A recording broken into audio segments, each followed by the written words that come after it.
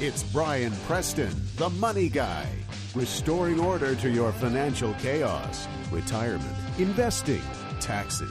You've got financial questions, he's got financial answers. It's Brian Preston, the Money Guy. Welcome back to the Money Guy Show. I am your host, Brian Preston. If you want to go check out the Money Guy website, you can go to money-guy.com. And there on the Money Guy website, you can go out there and you can pull up our show notes, and then you can even sign up on the left-hand side. If you type in your email address, we'll email you those show notes. And what's great about the show notes is that you will get all the links that I talk about in each week's show. And if you're just now joining us, this is the Money Guy Show, where we do restore order to your financial chaos. And what I try to do every week is to go beyond common sense. And we got a lot to cover today. What we're going to be talking about is, I looked at the calendar. It all sneaks up on us so quickly. It's already November, and I cannot believe that we're already into the fourth quarter of the year. And with it being the fourth quarter of the year, I think it's time to go ahead and start doing that year-end planning to make sure that you wind down the year and you're doing everything you need to do. And when you get to the end of the year, this is the best time to start thinking about taxes and to plan for taxes. And I had an email come in, and this is what kind of put me in the mood to talk about this today. I had one of my listeners write me and said, I know last year you talked about harvesting losses, plus you also talked about how we have to be very careful about at the end of the year not getting caught in the distribution tax trap that a lot of mutual funds will put you in, and why you need to be careful about investing. And that reminded me that I do need to bring a few of you, because I know we've picked up a lot of listeners in the last year. That's a great reminder to kind of bring the wagons back around and review some basic things you might need to think about to prepare for the end of the year. And after we come back, so that's what I plan on focusing on. The first segment is we're going to talk about what you can do here at the end of the year. Second segment, I'm going to talk about 6 ways to save on auto insurance. And there's some good news out there. It seems that trends are that auto insurance is actually plateaued out, at least in the temporary period right now, and things have fallen back a little bit. But in addition to just the market going down and the cost of insurance for auto insurance going down, I've got some great tips to help you save money on that. And then I'm going to try to close out this segment. I know we'll get to this. I just don't know how much of these other articles we'll get to. I also want to talk about, and this is what I call the low-lying fruit, because it's just too easy to pick on, but it's still necessary, as we're going to talk about what's wrong with variable annuities. And I think it's a good time to talk about that, because a lot of us are going to be going on to visit relatives around Thanksgiving, around Christmas, and when you hang around a bunch of relatives, there's no doubt that you're going to find a young, probably insurance agent that you're related to that's going to try to sell you some products. And I just want to equip you to make the right decisions, because maybe you're one of those small percentage of people that actually needs an annuity. And we need to get you the right tools to figure out if that's you. But for the lion's share of the people, they need to be thinking about saving for retirement and not loading up on that annuity. And before I jump into talking about the tax planning at year end, I did get another email from a listener that I want to address real quick, because I've been mentioning in the last 2 Money Guy shows that there's the American Express Blue Cash Card that's out there, and it gives you 5% on grocery. It gives you 5% on drugstores as well as gas purchases, and once you spend over $6,500 a year. And then after you also spend over $6,500 a year, you get 1.5% on everything else. And that's really about the best it's going out there on these cash rebate cards if you're really loading up the balances. But I had a listener who wrote me an email who said, wait a minute, Brian, you need to go tell your listeners to go look at the fine print, because when you go and sign up for this card, it excludes on the 5% percentage the big warehouse clubs. And, I'm talking about the big box stores like Target, Walmart, Sam's Wholesale, and BJ's, and those type of things do get excluded from a lot of these special 5% offers. And that didn't used to be the case. And this is across the board. I have the Chase Cash Rewards Plus. It's no longer available. And I remember about 1.5 years ago, I got a disclosure statement in the mail, and they did the exact same thing where they shut down the big warehouse stores and the big box stores from getting that 5% there, because we were just killing them. I know my household was, because we do a lot of shopping at Target and the Super Target, so it didn't take much to make that 5% turn into some pretty big dollars there. So I just want to give you that disclosure so you were up and up on everything that's going on out there. But let's talk about your year-end tax planning here.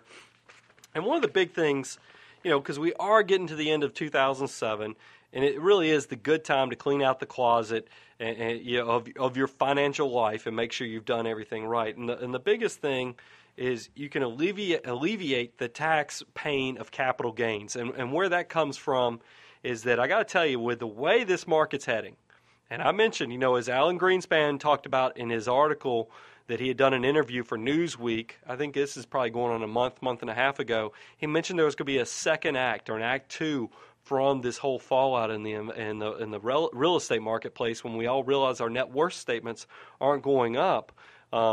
I think he's hinting at that we really could be headed for that slowdown that might lead to the big R word, recession. And Ben Bernanke came out last week and said, there is going to be a slowdown, and the markets are reacting very dramatically and dropping quite significantly. And now we've got, oil, of course, being right there close to $100 a barrel as well. And by the time this show airs, who knows? It might even have broken it at that point. But you need to think about, with these big trading days that have gone on, that now that we're coming to the end of the year, you might want to harvest some of the losses that you have out there. This strategy really can be helpful if you go harvest those capital losses. And what I mean by harvesting those capital losses, look at your portfolio. If you bought anything that is at a loss right now, meaning you haven't made any capital appreciation on it, you might want to go ahead and sell that fund if you think you can add up those losses enough to where they'll offset some of the capital gains you might have on some other holdings. And this especially is helpful when you think about the higher tax rate you are, because you can be in as high as a 35% tax rate, and by doing these losses, you can offset some of those short-term gains that are out there, and it might even be distributed by the mutual fund companies coming up in the coming weeks. And then even if you don't have gains to offset it, you can still deduct $3,000 a year, and anything above and beyond that you can carry over indefinitely. Now, the thing you have to be careful of with harvesting losses, though, is that a lot of mutual funds, this all came about around 2004, now have holding periods. They don't want day traders buying mutual funds. So what they'll do is it's hard on a mutual fund manager if you buy in one day with a large sum of money and then you buy out the next day. It's just hard to manage that portfolio. So what they've done is they put holding periods where if you sell the fund within 45, 90 days, 180 days, I've even seen some even go further than that, they will slap you with a 1% to 2% deferred charge. So you want to just make sure that before you harvest these losses that you do go out and make sure that whatever funds you're going to sell, that you've held long enough that you avoid those deferred charges. They're not sales charges. They're not commissions. These are actually transaction charges charged by the mutual fund companies to try to keep you from doing day trading and jumping in and out.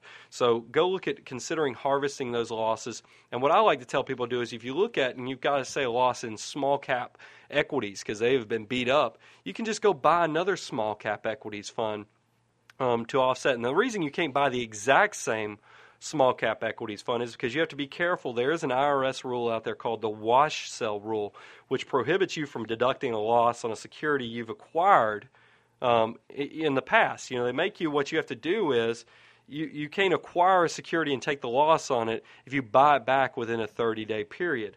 And if you do buy it back within a 30-day period, you don't lose that deduction permanently. They just make you add it to the cost basis, which is really a pain in the rear end. Because now you have to track that. That's not going to be tracked by the mutual fund company. It's not going to be tracked by your advisor or your brokerage company. It's just something you have to keep up with manually, which is making things harder is never the right decision, I don't think. So to avoid wash sell rules, you can go out and buy similar products, just not identical products. So go out there and look at, if you sell a small cap fund, just go buy another good small cap fund and spread your, keep your allocation correct, but you can go, take that loss, harvest it to offset some of the gains, and then go buy something else for another day and take advantage of the opportunity you've been provided. Also wanted to tell you is that you need to think about, if you've got a large sum of money, a large sum of cash that you've come into, and you're thinking about investing it, there's some things you need to think about at year end to be careful with. If you buy in right now into a good S&P fund or mid cap fund, small cap international, anything right now that has been doing well for the last few years, you're probably buying into a big tax situation, because mutual fund companies wait until the fourth quarter, right around November and December, to start issuing their big capital gain distributions for the year. And what happens is that you could buy in right now, and without knowing it, you could end up getting all these capital gains and distributions that will then be immediately taxable when you file your taxes April of next year, and you didn't even enjoy that capital appreciation, because when they issue those capital gains, they adjust the price of that mutual fund down to reflect the distribution. So you're not even getting the benefit of riding out and getting that capital appreciation out there. You're just getting the income, paying the tax off of it without the net benefit of it. So I think it's a really raw deal, and some strategies you can use to avoid getting caught in that bad deal of buying mutual funds right before they issue all their distributions is you might want to look at exchange-traded funds. If you are really interested in buying at the end of the year, I always tell people to go look at exchange-traded funds because they don't build up gains like the mutual funds do. Or you could just make sure that you're looking at your portfolio and look at retirement accounts. Retirement accounts, it doesn't matter when you buy and sell. So if you've got a large sum of cash in a retirement account, make sure it's allocated properly and diversified. And you don't have to worry about this type of stuff. But taxable money needs to be very careful to make sure you're not buying in at a time that's just all it's going to do is increase your tax bill. That's the worst thing you can do. And that's why when I take on new clients at the end of the year, I'm very, very cautious. Not only about what's going on in the market, but also about what's going on at the mutual fund companies that I like to use, and to make sure that I'm not buying my clients in right before they issue those incomes. I always try to go, you can call the mutual fund companies. They'll give you a clue of what day they're going to distribute. They'll even give you an indication of how much of a distribution they're going to have for the year. And you can base that information and let you figure out if you want to wait until after they've actually distributed, or that dividend declared date that they have for those gains and the dividends that they're going to pay out. So think about that and be careful. You also can think about a year-end time is that a great way that you can rebalance your portfolio is that since if you've got big gains in some of these things, and maybe you can't do the harvesting of the losses, maybe you can't sell out to avoid the capital gains and distributions, you can change your settings on your account to where maybe capital gains at the end of the year, if you've gotten way too heavy, say International has done incredibly well for you, and now instead of being 15% of your portfolio, it's now 19% of your portfolio or 20% of your portfolio. You can have it where the capital gains and dividends right here at the end of the year will just pay to cash.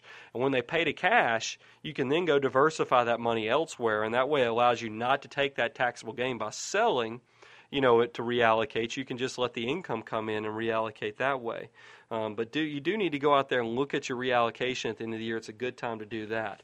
The other thing I like to remind people talking about year-end planning is this is always a great time to go look in your closet and figure out if you've got any deductions, meaning clothes or anything that you can donate to the Salvation Army or your favorite charity of choice. This is the time. It's one of the few things. It's one of the few deductions, I should say, on your individual income tax return that is not impacted by alternative minimum tax. Charitable deductions do not get impacted like your home mortgage interest deduction or your property taxes. Those type of things get wiped off pretty easily if you make a decent sum of money because of alternative minimum tax. Charitable contributions don't get stuck by that. So this is a great time to go make a good cause, go help a good cause out by cleaning out your closet. Go take those to your favorite charity and take that tax deduction at the end of the year, and I think you'll be very pleased with it when you go and do your tax return in April. So that's something you really ought to take into account. Now, when we come back from this commercial break, we're going to be talking about ways you can save on your auto insurance. And I think this is important. Unless you're one of my listeners who's listening up and right there in Manhattan of New York where you don't even own a car, then most of us own cars. And this is the type of information you need that can help you make the right decision. So stay with me and come back in just a few minutes and tune in. I'm going to help you out to save on some auto insurance. But I also love for you to go check out our website. Once again, that's money-guide.com. And you can go look at our show notes and get all these links that I'm about to talk about, because this article, I'll get into that. This is Brian, your host for The Money Guy. I got a break coming on. We'll be right back after this. Brian, the Money Guy Preston here. If you enjoy the information that I share on The Money Guy Show, then you'll love my print newsletter, The Wealth Report. The Wealth Report is the quarterly newsletter that I send my wealth management clients, and I'm making it available to you for the affordable price of $29 a year. You can sign up at the Money Guy website. That's money-guy.com. This quarter's Wealth Report covers putting the summer stock sell-off in perspective, ranks of millionaires skyrocketing across the globe, the most common mistakes that retirees make, and how you can avoid them, what else should be in your will, and choosing an estate planning attorney. All this great information is packed into the fourth quarter Wealth Report. So what do you have to lose? You probably spend more than $29 on lunch this week. So take me up on this incredible offer and sign up today at the Money Guy website. Once again, that's money-guy.com. Money-guy.com. Sign up now. Money-guy.com. And we're back for our second segment. This is the Money Guy Show. I'm your host, Brian Preston. We're here to restore order to your financial chaos and go beyond common sense. Now, before the break, we were talking about year-end tax planning, but now we're going to jump in 6 ways to save on auto insurance. And this impacts many of us because most people I know are a 2-car family. I mean, you face it. You got to both spouses usually have cars, and one of the biggest things, especially for my young listeners, is the cost of auto insurance. So we're going to be talking about today ways that you can save on it. And this isn't your boring old normal stuff. I mean, sure, we talk about raising deductibles. We've all heard that before, but we also get into some of the great discounts that are out there. So let's go in with this and talk about it. First, let's go over some good news. There is some good news in the fact that insurance premium hikes have hit the brakes. And this information, by the way, is coming from Smart Money, and I do have this linked out there on our website. That's money-guy.com. But the Insurance Information Institute, that's I cubed. Yeah, cubed.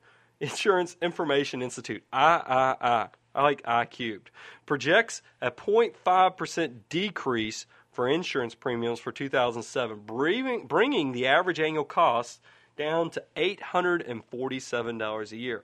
This marks the first decline since 1999. So that's 8 years. That's pretty incredible. So this is in a world where gas is hitting $100 a barrel, gold's at an all-time high, and the dollar is going down in value, which means it makes it more expensive to go buy goods elsewhere globally. This is the first thing I've heard of in a long time that's going down in price, so that's actually a good thing. But here's 6 ways to save. You just can't take for granted what's going on out there in the insurance world that it's going to drop enough to save you money. You've got to be proactive with insurance. Insurance companies will take you for granted if you don't pay attention to them. So let's talk about that. The first step, and that leads right into step 1, which is you need to shop around. And think about this. When you're looking for a new policy, you need to really get 3 quotes.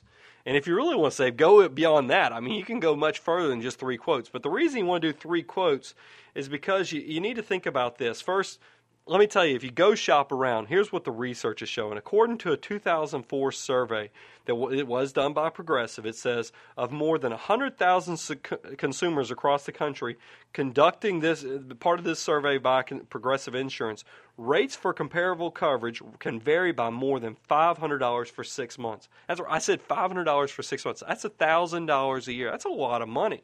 So the reason you need to get 3 quotes is because insurance, just to bring you up to speed, it comes from 3 camps, really. It's the insurance world is divided into these 3 camps, and they are. Let me give you the 3 camps that are out there. There's the direct writers like Geico, and I guess this is Amica. I've seen it on Consumer Reports and some other things. It's AMICA, and I've seen some of their commercials on TV recently. And these guys all use in-house employees to sell their insurance directly to consumers, meaning there's no middleman. They're selling it directly to you through the web or through a phone-based system. The other insurance agents are like that are with State Farm, Allstate, use what's known as captive or exclusive agents to sell their products. I mean, these are independent agents who work predominantly on commission and sell only the products of that one company. And then the third group, that final tier, are the independent agents who sell insurance for various different companies. They're kind of like insurance brokers. And these folks also earn commission, but they are all independently and pretty much self-employed, working for themselves. And there's even a link out there if you want to go find a good independent agent. On the website for this, if you go to this link, it's the Independent Insurance Agents and Brokers of America, so you can go look that out. But if you have assuming you have a good, decent driving record, you might want to go look at just buying insurance directly from one of these direct sources. You know, that's like the Progressives. Even though Progressive has actually changed recently, they now do allow agents to sell their product. When they first came to market, Progressive was one of those pretty much a direct, you know, you bought it directly through the internet and shopped it out, but they have added some product lines now where you can buy it through agents. And I'll tell you, the other one, like I mentioned Allstate is one of those captive insurers that uses, agents that only sell Allstate. I will tell you, I use an insurance broker, and I am buying a product that is actually owned by Allstate. Even though I'm buying from a broker, Allstate sells products through it's an insurance company called Encompass, but Encompass is actually a subsidiary of Allstate. So it's kind of unique. They all play the game because they want to allow as much access to the consumer to their products. So it's not uncommon that you can find different ways to get. But if you have a good driving record, you might want to buy from the direct agents, because they have no middlemen, so it saves you that 15% commission that most insurance agents are out there making. But there is a problem with doing this strategy, is that these type of insurance companies are picky. So if you've had any fender benders or you've gotten several speeding tickets or run into the law recently, you're probably not going to be able to jump right to one of the direct sellers. You're going to have to go to the State Farms or the Allstates because they hold about 18%. Well, State Farm has 18% of the market share of the insurance industry, and Allstate has about 11%.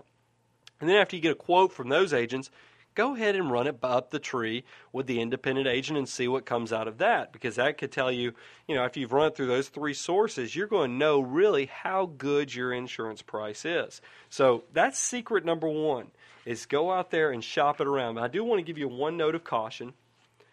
Be careful. There's nothing wrong with being a tightwad and going out there and shopping things, but do not let yourself, in the search for the best bargain of the century, put you into substandard companies. You've got to be very careful about who you sign up to, because your insurance coverage is only as good as the company that's issuing the policy. Because you don't want to have this policy that you've been buying for super cheap rates for all these years, and then you finally get in an accident, need to go make a claim. All of a sudden you find out these guys aren't financially able, really. They give you a hard time because they don't like to come off the money because they really aren't financially able to. So be very careful. A good recommendation is to make sure you go with a company that has a good credit rating, and with a rating service such as Standard & Poor's or Moody's. You might also want to check with the State Department of Insurance, within each of your states. Here in Georgia, you can check it out. But I know we have listeners all over the country that make sure they don't have a high number of consumer complaints. And you can go out there and check out. There's a link on this website that I'm also going to link to Smart Money from the Money Guy website, that you can go find this link out there. Number two, we've talked about number one was shop around. That's the first tip. But number two, get all available discounts. So I'm going to go through every one of these discounts because I'm going to go through them quick, but I think it's that important. First of all, and this is pretty easy, and this is like why I have all my insurance with one company. You can get combination discounts. You can often knock off 10 to 20% from your premiums if you insure both your home and your car with the same company. So go check that out. You also get discounts just for having multiple cars with the same company. You can also look at defensive driving classes. I know when I was a young guy, because if you're a young single guy, teenager, or in college, insurance will kill you. I don't care if you can afford that expensive, nice race sporty car. You probably can't afford the insurance. That happens to quite a number of people because they just know that young guys are prone to get themselves in some trouble. And it always drove me crazy, but I was able to cut my premiums down. I remember when I was younger, I took a defensive driving class, and it was kind of interesting. It's one of those things where you take that class and they show you those movies where there's blood on the highway or whatever, and then you actually get in the car with a trainer, and they kind of show you some ways to make sure that you protect yourself.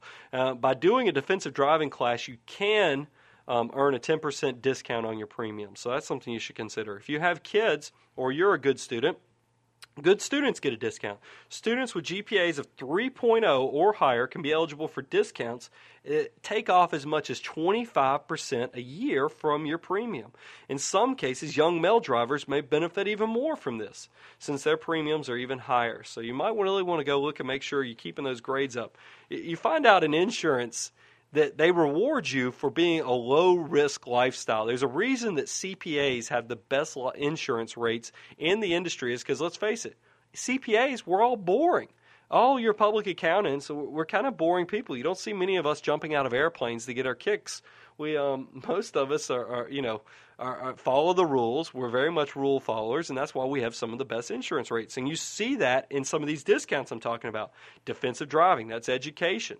Good students. If you're a good student, you're probably using that noggin a good bit, so they know if you're using your brain, you're probably not going to make some stupid decisions out there. It doesn't keep you. Being on the school board, I recognize that even smart kids make some stupid decisions from time to time, but the probability is that you'll make a good decision.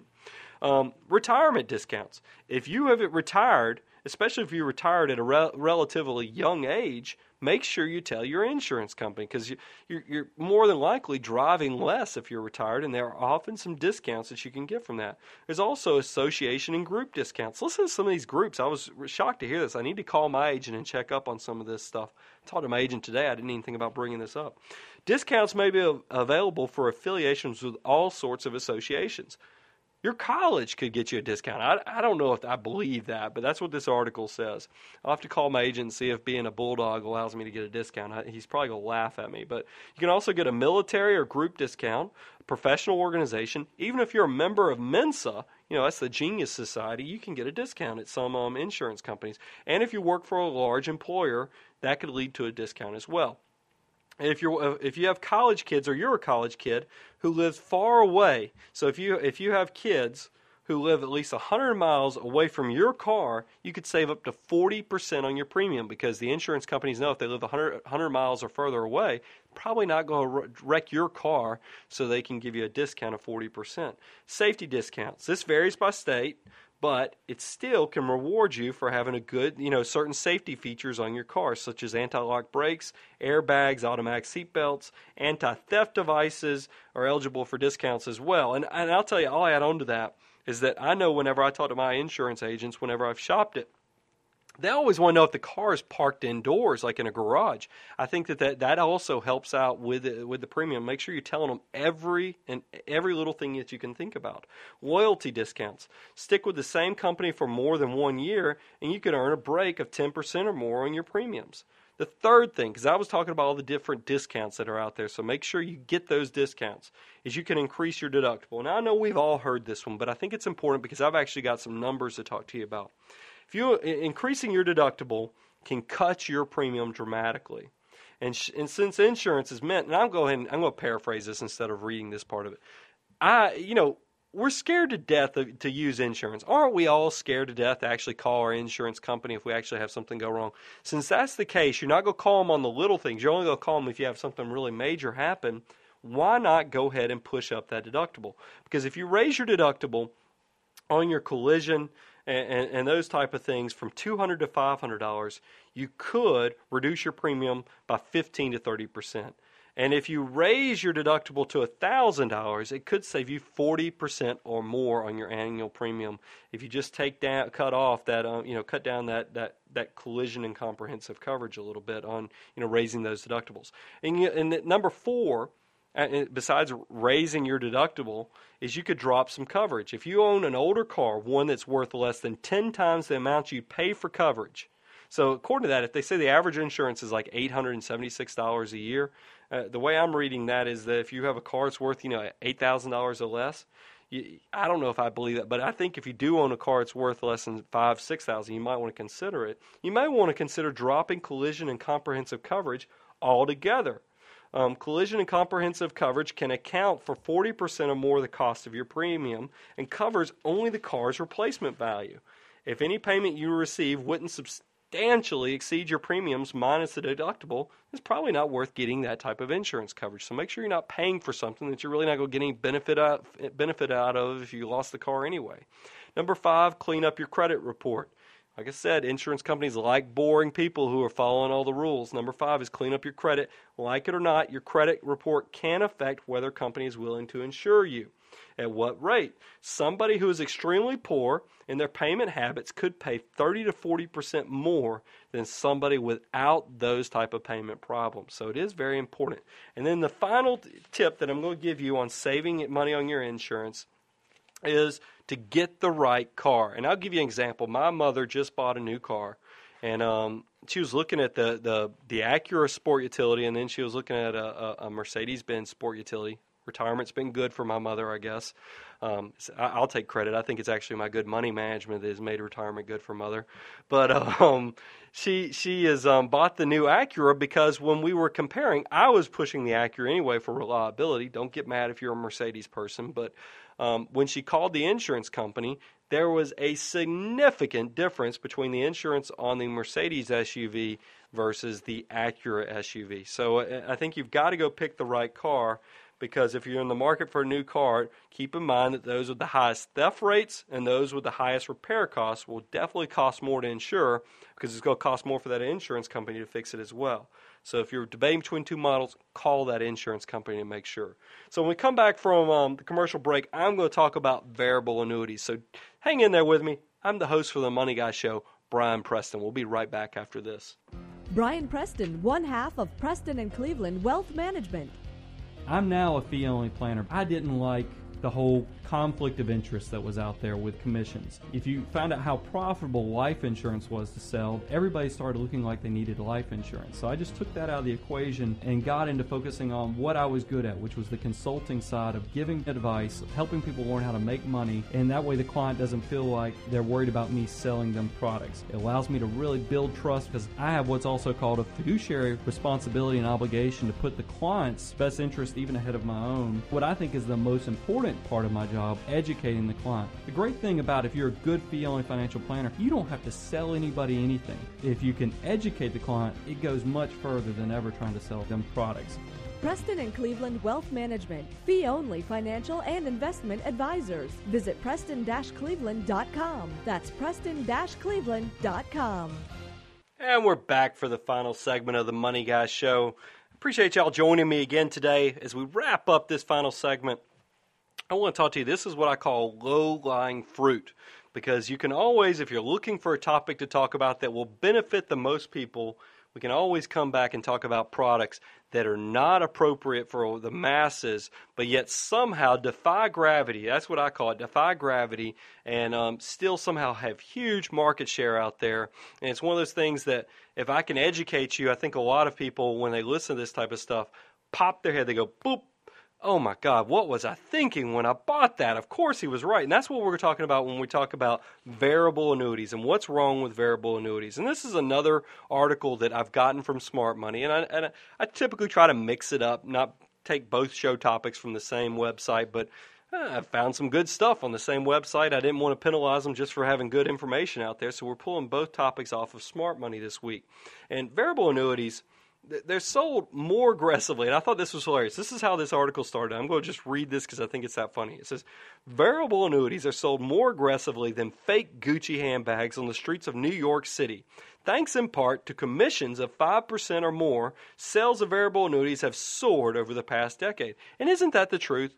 I mean, if you know anybody in the insurance industry that sells this type of product, if you know them, they've probably tried to sell you a product, and there's all kind of variations of different type of annuities. There's these traditional variable annuities. You also see, it's a product I've seen coming around quite frequently recently, and I've actually had some dealing with some prospects as well as clients, these equity indexed annuities. Oh my goodness. I mean, I think these things are dreadful, because what they do is they promise, and this is kind of a sidebar comment, but I'll go ahead and throw it out there. What I don't like about equity indexed annuities is what they do is they promise that they're always going to have a positive return. They guarantee a minimum rate of return. But then what they do is they rip the heart out of your returns, because they'll cap them. A lot of times they cap them at 10, 11, 12%. So if you have a year when, we go through, say we are headed for a recession. I don't know if we truly are, but it's starting to look a little dangerous out there. But say we go through a recession for 2 years. After you go through a bad market, there's usually a pop period. When the market recovers, that realizes that inventories are low, demand has started to pick back up, all of a sudden everybody has to ramp up rather quickly. So it's not uncommon that in the years of recovery, you might make 20% or 22%. So in those years, when you have these equity index type of annuities, they take away that additional 8% rate of return, because you're capped. You can't if you break through their ceiling, they keep that extra profit. And let's talk about that guarantee of 5% or whatever, 4%, whatever the guarantee is in each particular contract. if you go look at the historical norms of the stock market, I mean, it averages 12% from, if you go back to the 40s and 50s till now, even through bad times. It's not hard to get into positive territory if you can do the right thing and think about things and being a long-term investor, meaning don't put your money out into the stock market or the bond market for that matter unless you can walk away from it for 5 to 7 years. But if you can walk away from it for 5 to 7 years, like for retirement, you're going to be okay. I mean, I can't guarantee it, but if you go by historical norms, you're going to be okay. It's a pretty easy bet for the insurance companies to do that. And these things are super, super expensive, and they have all the problems I'm about to talk about. So let's talk about these variable annuities, because that was kind of a sidebar about equity index annuities, which are, another form of variable annuities. But the popularity of variable annuities is no indicator of really their practicality. The truth is, and I've stated this already in the first segment, annuities only make sense for a tiny fraction of the population. And here's the basics on annuities. The first, let's go over a primer. A variable annuity is basically a tax-deferred investment vehicle that comes with an insurance contract, usually designed to protect you from loss in capital. See, that's how the equity index is just another way. Index funds have gotten popular, so guess what? The insurance industry has realized, hey, we'll make a variable annuity that's tied to an index fund. It'd be great, but yet we'll take out all the good things about index funds and give you this promise of protection from a capital loss. Thanks to the insurance wrapper, earnings inside the annuity grow tax-deferred, and the account isn't subject to annual contribution limits like those of other tax-favored vehicles like IRAs and 401ks. Typically, you can choose from a menu of mutual funds, which in the variable annuity world are known as sub-accounts. So it's not let me give you another little side story, is that you might have a variable annuity that offers Vanguard funds. They are Vanguard funds in the fact that they're buying the same holdings as Vanguard, but they're what's known as a sub-account. They have a different fee structure than what makes Vanguard great. So be very careful. Just because your variable annuity offers a Vanguard product doesn't mean it has the same fee structure as if you bought directly from Vanguard, and that does directly impact your performance. So pay attention to that. Getting back to what this says. Withdrawals made after age 59.5 are taxed as income. Earlier withdrawals are subject to tax and a 10% penalty. So it's just like a retirement account. If you think about an IRA or 401k, you pull that stuff out before 59.5, the government penalizes you because they're giving you the benefit of tax-deferred growth. So if you pull it out early, they're going to give you a 10% penalty. Variable annuities can be immediate or deferred, and what I mean by that is with a deferred annuity, the account grows until you decide it's time to make withdrawals. And when that time comes, which is usually after you've reached 59.5, or you've met some of the early withdrawal exceptions that are out there, you can either annuitize your payments, which will provide regular payments over a set amount of time, or you can withdraw money as you see fit. Now let's talk about the things that drive me crazy about annuities. And this is important because, like I said, we are getting close to the holidays. And I know we're going to have relatives that approach us that are going to come out, or friends. I mean, that's one of the reasons I'm a fee-only guy. Is I never wanted to have that feeling that whenever I went to go over to a friend's house, they were worried I was going to push some type of product on them. So, but this is what I don't like about these type of products, is the fees, and let's say it again, more fees. Variable annuities are notorious for the fees that they charge. Indeed, the annual average expense on variable annuity sub-accounts currently stands at, now check this out, the average annual fee for these sub-accounts is 2.37% of assets, according to Morningstar. This isn't my number. This is from Morningstar. This figure includes fund expenses plus insurance expenses. The average open-ended mutual fund, that's your typical mutual fund, excluding excluding municipal mutual funds, on the other hand, charge just 1.33%. So do you see that? So we've got a product that charges 1.33 on average, and that's not the Vanguard, by the way. Vanguard, you can get, or Fidelity, you can get a Fidelity Spartan Index 500 fund that charges 0.10%. Compare that to these that are charging 1.33 or 2.37%, and you can see that the variable annuity is 23, close to 24 times more expensive, or 13 times more expensive, or cheaper than the standard mutual fund. But I just think 2.37% is a lot of money. Unfortunately, and that's annually, by the way, they're charging that 2.37% annually. And meanwhile, you could have an index fund that's charging 0.10%. So you're paying 24 times what you pay with an index fund every year with this thing. Unfortunately, variable annuity fees don't stop there. Many variable annuities also, so in addition, did you hear that? In addition to 2.37%, we've got additional fees that we're adding on here. Many variable annuities also have loads on their sub-accounts, surrender charges for selling within them. Yeah, that's right. They lock you up for 5 to 7 years. And an annual contract charge of about $37 on average.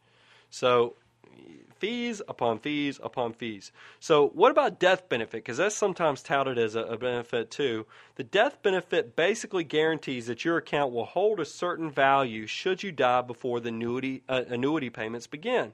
With basic accounts, this typically means that your beneficiary will at least receive the total amount invested, even if the account has lost money. Remember, markets don't lose money very often, in the long term, so that's not a hard bet for the insurance companies to bet and make, even if the account has lost money. For an added fee, this figure can periodically be stepped up or earn a small amount of interest. If you opt not to annuitize, then the death benefit typically expires at a certain age, often around 75 years of age. Well, given the fact that stocks, and this is what the article puts, so this ties right into what I was talking about.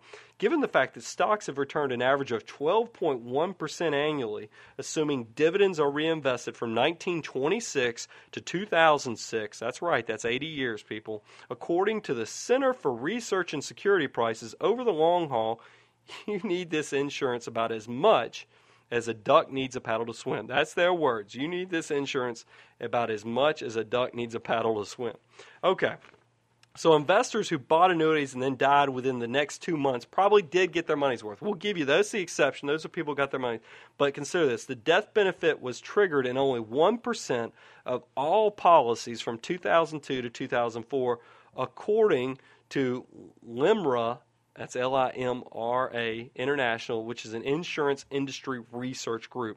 The price of this question will feature an annual 1.19% according to Morningstar. So you're going to pay that mortality expense at 1.19% every year just so you can possibly be that 1 in 100 that benefits. That's just crazy. Surrender fees. This is the other thing you got to think about. Surrender fees. Another problem with most variable annuities is that your money is often locked up for several years, typically 5. Trying to withdraw funds during this time will result in huge fines. These fees typically decrease as the years tick by. For example, you might be charged 7% surrender fee for withdrawal during your first year of ownership. After 7 years, however, that could be just 1%. The average fee is a steep 7.2% according to Morningstar. So you buy into this fund. It charges you well into the 2% a year just for maintenance and management. And then you decide you're tired of getting ripped off and you want to get your money back. You can't do it because they're going to ding you on the way out too. You can't vote with your feet, and that's the problem. I always like flexibility with my products. That's why even when I sign up new clients, I just had a prospect meeting today. When I sign up a new client, the contract's not binding because I want you to be able to vote with your feet. If I'm not earning my keep, get the heck out. If I'm not earning my keep, I don't want to be there. And I think you ought to be able to do that too. For anybody to put in a product that you're locked in for 7 years, I think it's just not right. There's also an early withdrawal penalty, as I've already talked about, because these things are essentially retirement accounts and tax favored. If you withdraw the money before 59 and a half, you will be hit with a 10% penalty. So let's talk about the taxes, because that's what these things used to be touted as a great tax benefit. Gains in variable annuities are taxed at ordinary income tax rates, which can be as high as 35%. If you're making some bucks, you're paying 35% tax rate federally, not even counting the state taxes if you live in a state that has state taxes. For most investors, that's a whole lot higher than the maximum 15% that they're paying now on long-term mutual fund gains and dividend income. And that tax difference can easily eat up the difference of the annuity's tax-free compounding. This article mentions that really to equalize that difference in tax rates, you've got to be in this fund for 15 to 20 years to even come and equalize that separation of the 15% long-term capital gains and dividends rate versus the high ordinary income tax rate that you could be paying. And these things are the world's lousiest estate planning vehicles.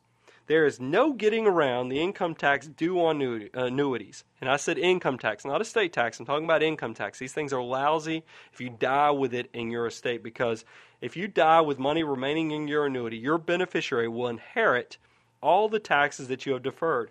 Compare that to a mutual fund whose basis is stepped up at death.